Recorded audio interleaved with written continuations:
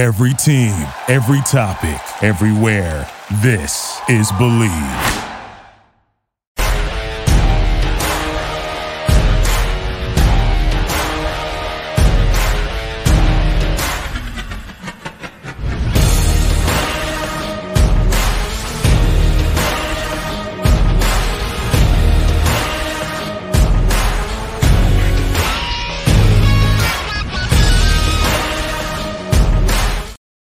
Welcome to the latest edition of the Pump Fake, everybody. I'm Jarrett Bailey, USA Today, SB Nation.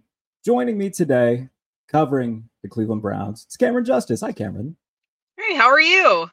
I am, well, it's been a busy 24 hours in Pittsburgh. A lot of QB stuff that's going around and making its way through the through the South Side. So lots to talk about with that, which I'll get into later on. But let's talk about your Cleveland Browns, because what a month it's been over in Cleveland. Joe Flacco just having a career resurgence out of nowhere, coming off the street and leading the Cleveland Browns to clinching a playoff spot. It's not just been Flacco, obviously. It's been, David Njoku's been a vital part of the offense, which has been very refreshing to see. The depth that they have in terms of Elijah Moore and Jerome Ford in the backfield, just everything clicking for the Cleveland Browns right now. What has changed since Flacco took over that has sparked this this resurgence? Well, I think it's just, Joe Flacco's ability to fit into this offense has been, one, a pleasant surprise for the Browns, but two, exactly what he's able to do. This is who Joe Flacco is. He's a quarterback that has just natural talent. It's unmistakable talent. Everyone talks about he's got one of the best arms that they've ever seen from a quarterback, just like from the natural ability to get the ball out of his hands, right? And so you bring that in, and you bring in a guy that can understand the game the way that he does. I think he picked up on Kevin Stefanski's offense really well, and that has played into his ability to connect with guys like Amari Cooper and David Njoku. But it really is at the core, I think, the mentality that this team has embraced, right? It's all the injuries, all the adversity that has come their way. They have found ways to overcome it. I think that starts with Andrew Berry bringing in guys like Joe Flacco, but across the roster, even, and the depth that this team has had. I think that it starts with the guys that they've brought in who have really good mindsets for these kinds of things and the ability to overcome these things. And then it goes down to Kevin Stefanski, who to me screams coach of the year, who has been able to put his team in positions to play well and find ways to win. At the end of the day, we talk about teams like, we talk about the Steelers, right? As for decades have been a team that finds ways to win no matter what. And that's the making of a good team. And all the credit when we talk about that for years has been on the aptitude of the coaching, Mike Tomlin being such a strong coach. I think the Browns are getting that now with Kevin Stefanski. I think he's the kind of coach that has the skill set, has the abilities to get you wins and find ways and inspire wins. And that's what you're seeing from the Browns. So with Joe Flacco, I think he has benefited from what has already been established, and his proven talent and his abilities have only played into what the Browns have been building all season. Yeah, you look at the way that he's played, and look, they've had four quarterbacks this year in terms of, starting off with Watson, and then having to go to PJ Walker, Dorian Thompson-Robinson, and now Flacco. Looking at the AFC playoff picture as a whole, though, this feels as open as it's been in a long time, just because the Chiefs have really had a stranglehold on being a team that you can pencil in for being in the AFC Championship game. It doesn't feel that way this year. Miami has shown a lot of struggles. If Buffalo gets in, they are, a very high variance team. How far can Cleveland go?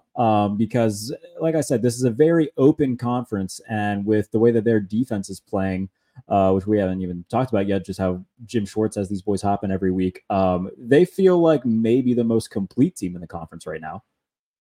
Yeah, I think so. I think this is a team that, if they've gotten to this point through everything that they faced, I don't think that there is a ceiling for them.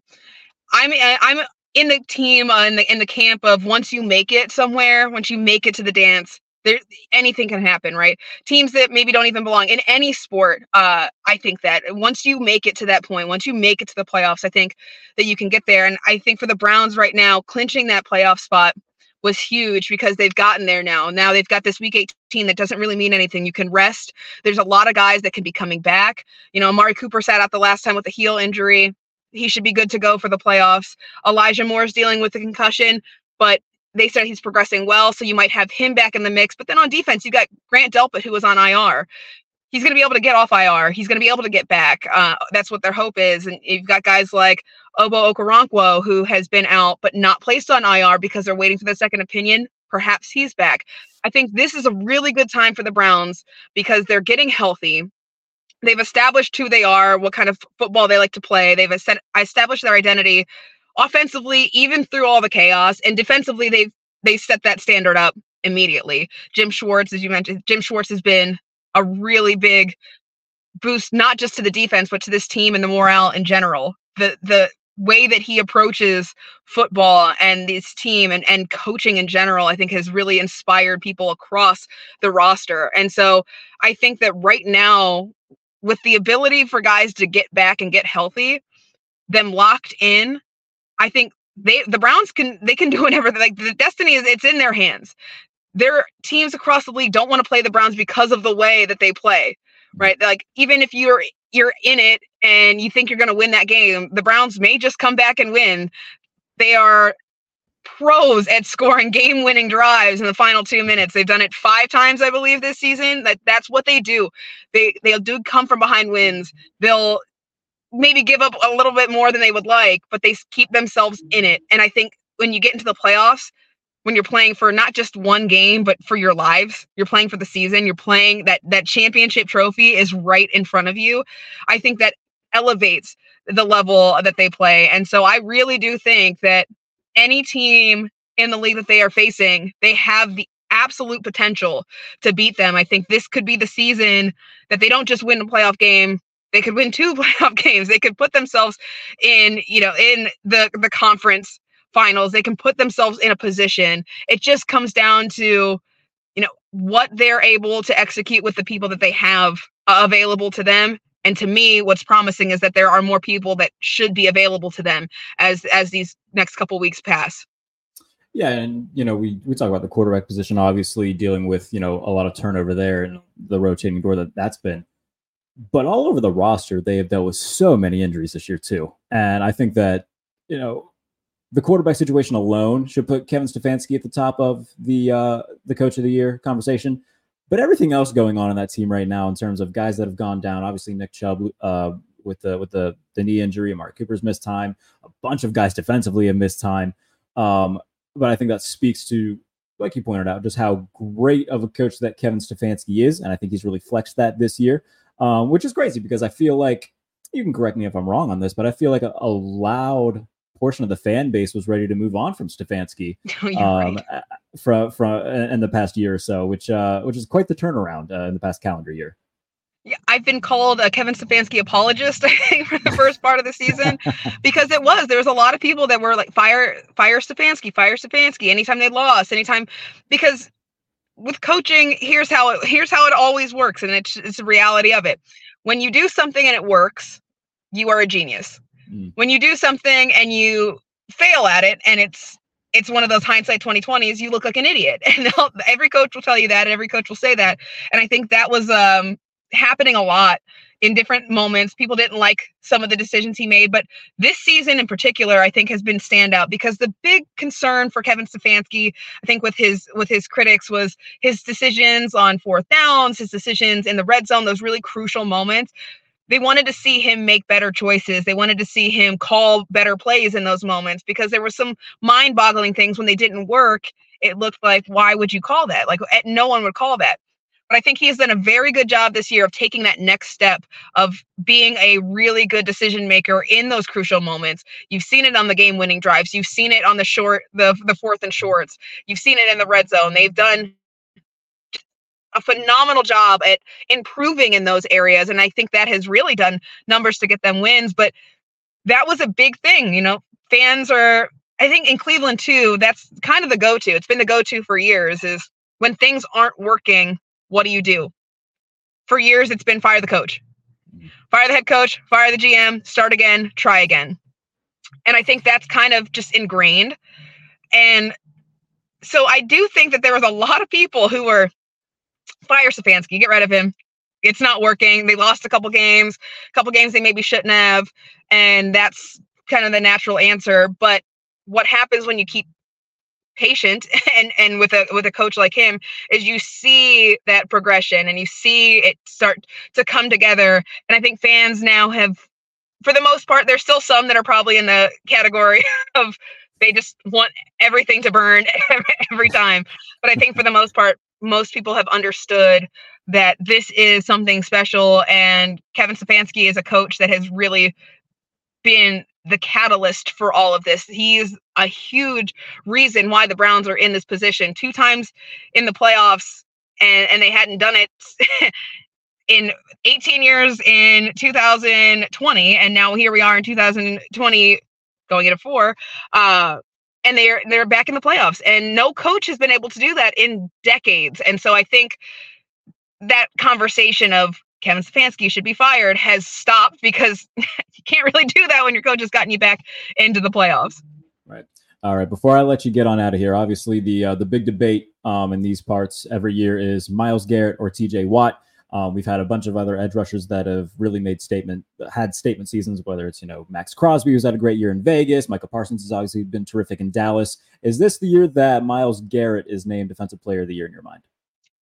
I think that it should be. The only reason that it wouldn't be, I think, would be the numbers, right?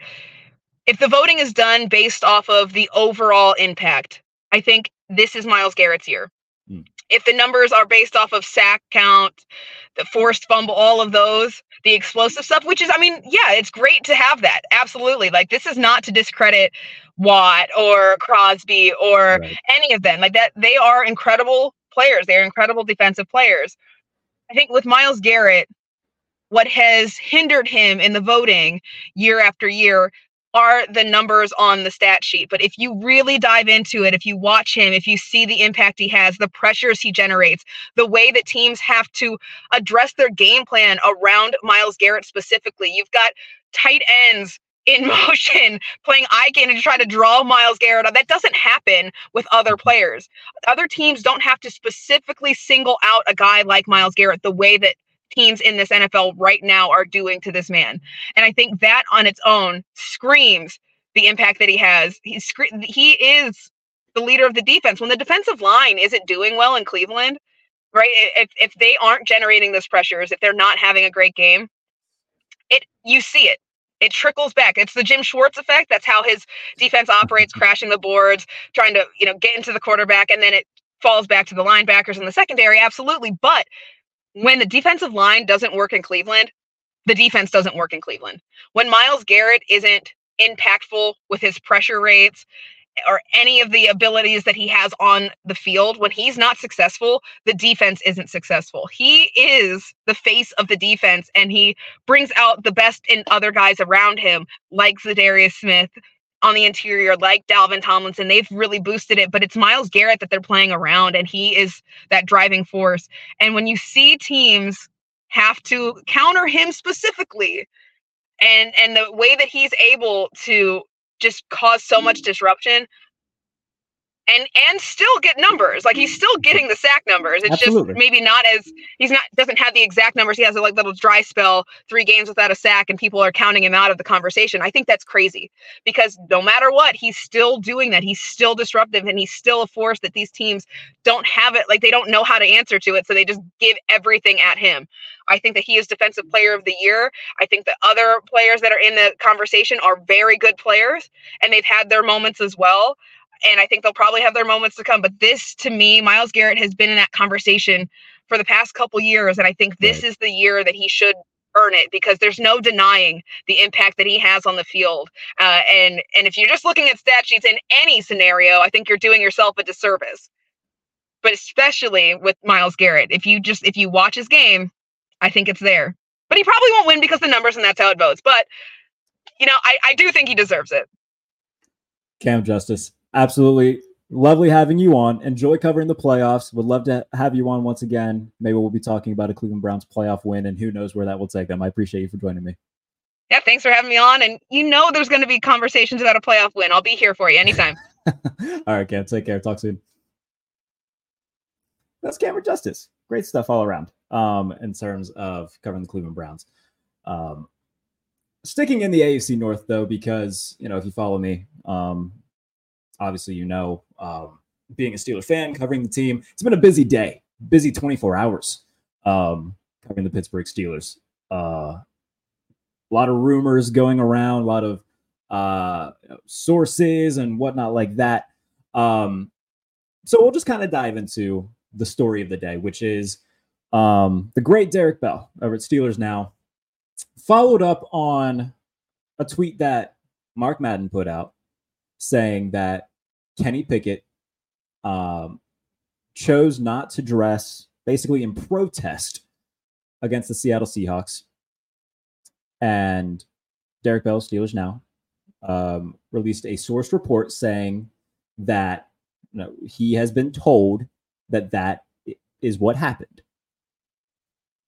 And Kenny Pickett today coming out obviously denied those allegations and those rumors. And it's just been it's been quite the back and forth between Steelers fans and Steelers media and whatnot. Who do you believe? Who do you not believe? So I'll just kind of chime in with my overall thoughts on everything. The thing is that somebody's lying, because Mike Tomlin revealed that Kenny Pickett was cleared to play against Seattle. He said that yesterday. Kenny Pickett came out and said that he was not cleared. And that if he was going to be the starter against Seattle, which is where this whole report comes in. Sources saying that, Kenny went into the week expecting to start. And then once the team announced that it was Mason Rudolph, then in protest, he decided not to dress as the backup. And Kenny Pickett came out today and denied those, saying that, he, I have to pull up the direct quote. A lot of Steelers media that were on site today caught that. But Kenny Pickett denied it. And then as soon as Kenny Pickett denied it, everybody was like, oh, closed case, which makes no sense. Because what do you expect Kenny Pickett to say in that situation? Yep, you caught me. I said I wasn't going to dress. I did it. No. He wasn't ever going to say that. So in these situations especially, take everything that the player or coach in question says with a grain of salt. Because Kenny Pickett was never going to come out and say, yep, I did it. You caught me. No, they're going to try to save face. They're going to try to sweep this under the rug and move on from it as fast as they possibly can.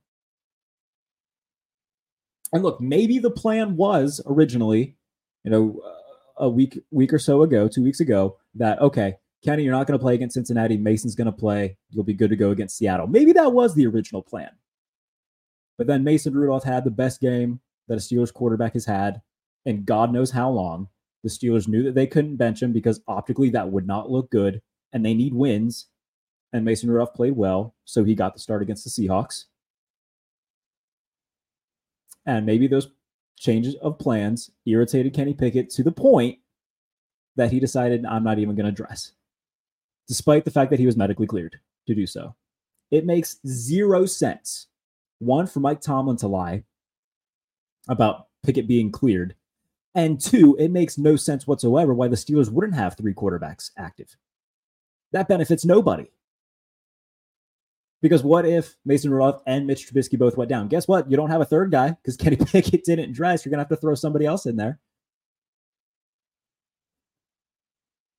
It's not hard to read between these lines when you really think about it. Mike Tomlin said Kenny Pickett was medically cleared to play. He didn't dress. Why would he not dress? Why would the Steelers only dress two quarterbacks in that situation when Kenny Pickett was medically cleared to play? Oh, but he didn't have the reps. Spare me. He was the starter all season long. He was limited. He got limited reps in practice. It's not like he was completely inactive all week. He practiced. So spare me that whole excuse. And again, I don't blame Mike Tomlin for that necessarily. Because obviously, especially at this point in the year where you want everything to just be focused on Baltimore, win this game, get in the playoffs, the last thing you want is a distraction. He's not going to put out there, oh yeah, by the way, Kenny said he wasn't going to dress. So I understand the backlash being put on Mike Tomlin there in terms of fans saying, oh my goodness, how could Mike Tomlin allow this to happen? I get that from an extent, but at the same time, at this point in the year where you need a win, you need everybody focused. You're going to try to avoid as much controversy as possible. And the Steelers have had their fair share of controversy this year already. So Kenny Pickett was never going to come out and say, yep, I said I wasn't going to dress. What does that accomplish? That just makes them look worse. They're going to try their very hardest to move on from this as quickly as humanly possible. They're going to try to sweep it under the rug. Kenny Pickett's going to be the backup this week against Baltimore. But there's a lot of questions that the Steelers have to answer this offseason now. Because now Mason Rudolph, in the last 2 weeks, has played 2 better games than Kenny Pickett ever has in his career. It's the first time that the Steelers have scored 30 points in consecutive weeks since 2020. And Mason Rudolph in the last 2 weeks leads all quarterbacks in passer rating. And we can talk about, everybody wants to talk about, oh, but Matt Canada, spare me that too. Because this is still a Matt Canada schemed offense, just with different play callers. And I don't care about the excuse of Matt Canada because, yes, was he a horrible play caller and offensive coordinator? Absolutely. But watch the tape. Kenny Pickett was still missing throws. Kenny Pickett was still doing pirouettes in the pocket and getting happy feet and bailing when he could have stayed in the pocket for a little bit longer to make these throws. Mason Rudolph's doing all the things that they need him to do. Kenny Pickett wasn't. And Mason Rudolph has done in 2 starts what Kenny Pickett hasn't been able to do in 24. And that's look competent and excel in 2 consecutive games. And what folks also need to understand is that not every quarterback is going to be good.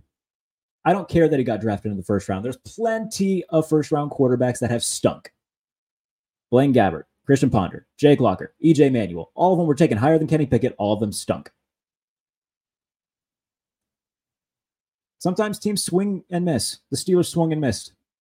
And now they're going to have a lot of thinking to do in the offseason about what they're going to do at quarterback. Because Mason Rudolph, he's going to be a free agent.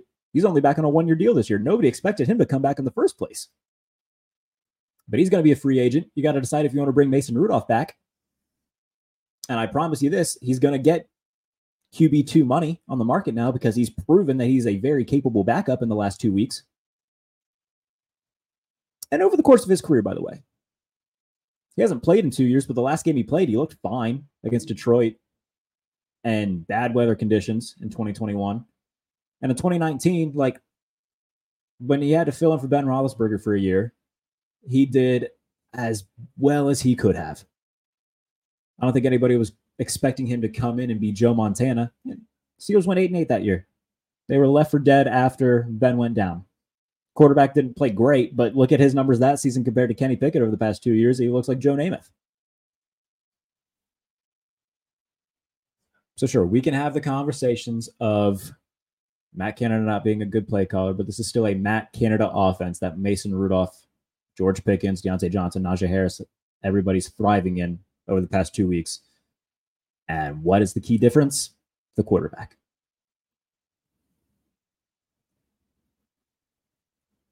Now, that's just what it is. And again, Kenny Pickett was never going to come out and admit to not dressing, which is hilarious to me that just because he came out and denies the rumors that everybody's like, oh, okay. No, it must not have happened. No. And if you follow the guys at Steelers now, whether it be Alan Saunders, Nick Farabaugh, Derek Bell, the entire group, they do great work. They wouldn't put their name on something if they didn't trust it and if the source wasn't reliable. So just because, Adam Schefter or Ian Rappaport weren't the ones to have the source and talk about it and break it, that doesn't mean it didn't happen. Now, I'm not reporting anything saying that it did happen, but if I had to choose who I'm believing I'm believing Derek Bell and the source that he had as reliable. I'm also believing Zach Smith, the source that he had being reliable. Because these are two local guys who have broken Steelers news before with the sources that they have. And I'm trusting them as being reliable if they're going to put their name on it. Now, again, obviously, do we know anything is fact right now? No. But I know who I'm believing, especially when Kenny Pickett didn't dress when he was medically cleared to dress. And Mike Tomlin said he was medically cleared. It makes no sense why the Steelers would only dress two quarterbacks in that situation. Makes no sense. It's very easy to read between these lines.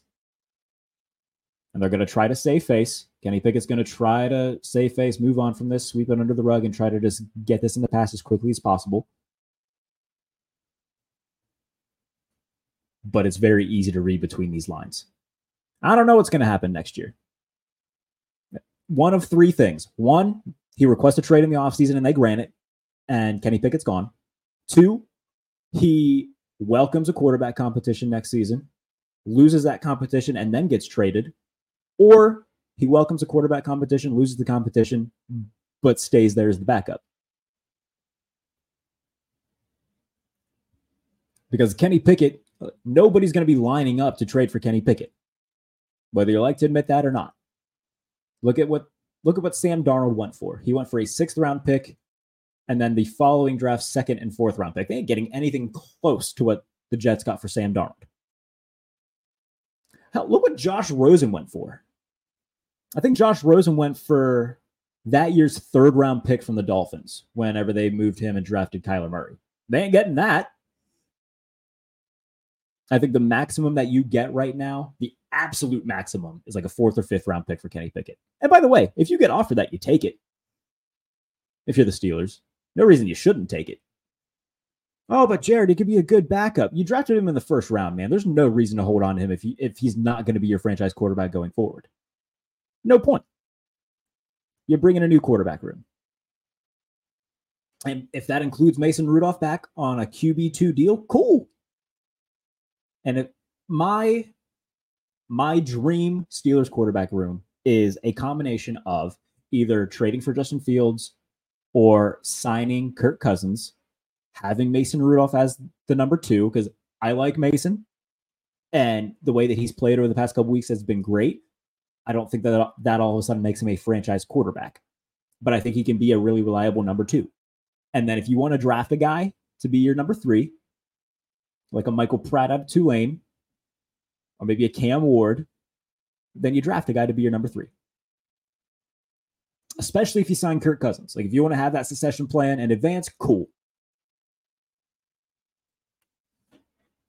But they can't stay stagnant in the quarterback market next year. And if I had to bet, I don't think Kenny Pickett's there next year. And this whole era, if you can even call it that, is ending in very ugly fashion. So that's just my opinion on everything that's happened in the past 24 hours. Again, the guys at Steelers Now, Alan Saunders, Nick Farabaugh, Derek Bell, they aren't putting their name on something if they don't trust it. These are really good guys who have been on the beat for a long time, guys who I trust, whose word I trust, and if they're putting their name on it, I will take it as, okay, they genuinely trust this, they believe it, I will also trust it. So that's just my thoughts on it in terms of what's happening in Pittsburgh right now. But regardless, Mason Rudolph getting the start this week against the Ravens. If the Steelers win and either the Jaguars or Bills lose, the Steelers are in the playoffs. And we're going to break down the entirety of the final week of the regular season later on in the week, which will be a lot of fun. I'm going to be joined by Dame Parson from Draft Network. That's going to be a lot of fun. We're going to do some draft talk as well as previewing Week 18. So a lot to get to later on in the week. Thank you to Camryn Justice for joining me, talking some Cleveland Browns ahead of the final week of the season. And yeah, season goes by fast, y'all. We're already gearing up for the final week of the year and then getting into wild card weekend. It's going to be, still got a busy month ahead of us. And then it's, Senior Bowl, Combine, free agency. All that's going to be here before we know it too. So appreciate y'all for joining me. Again, Dame Parson will be joining me later on in the week to preview Week 18. So be sure to join us for that. I will talk to you soon. Appreciate you joining. This has been The Pump Fake. Thank you for listening to Believe. You can show support to your host by subscribing to the show and giving us a 5-star rating on your preferred platform. Check us out at Believe.com and search for BLEAV on YouTube.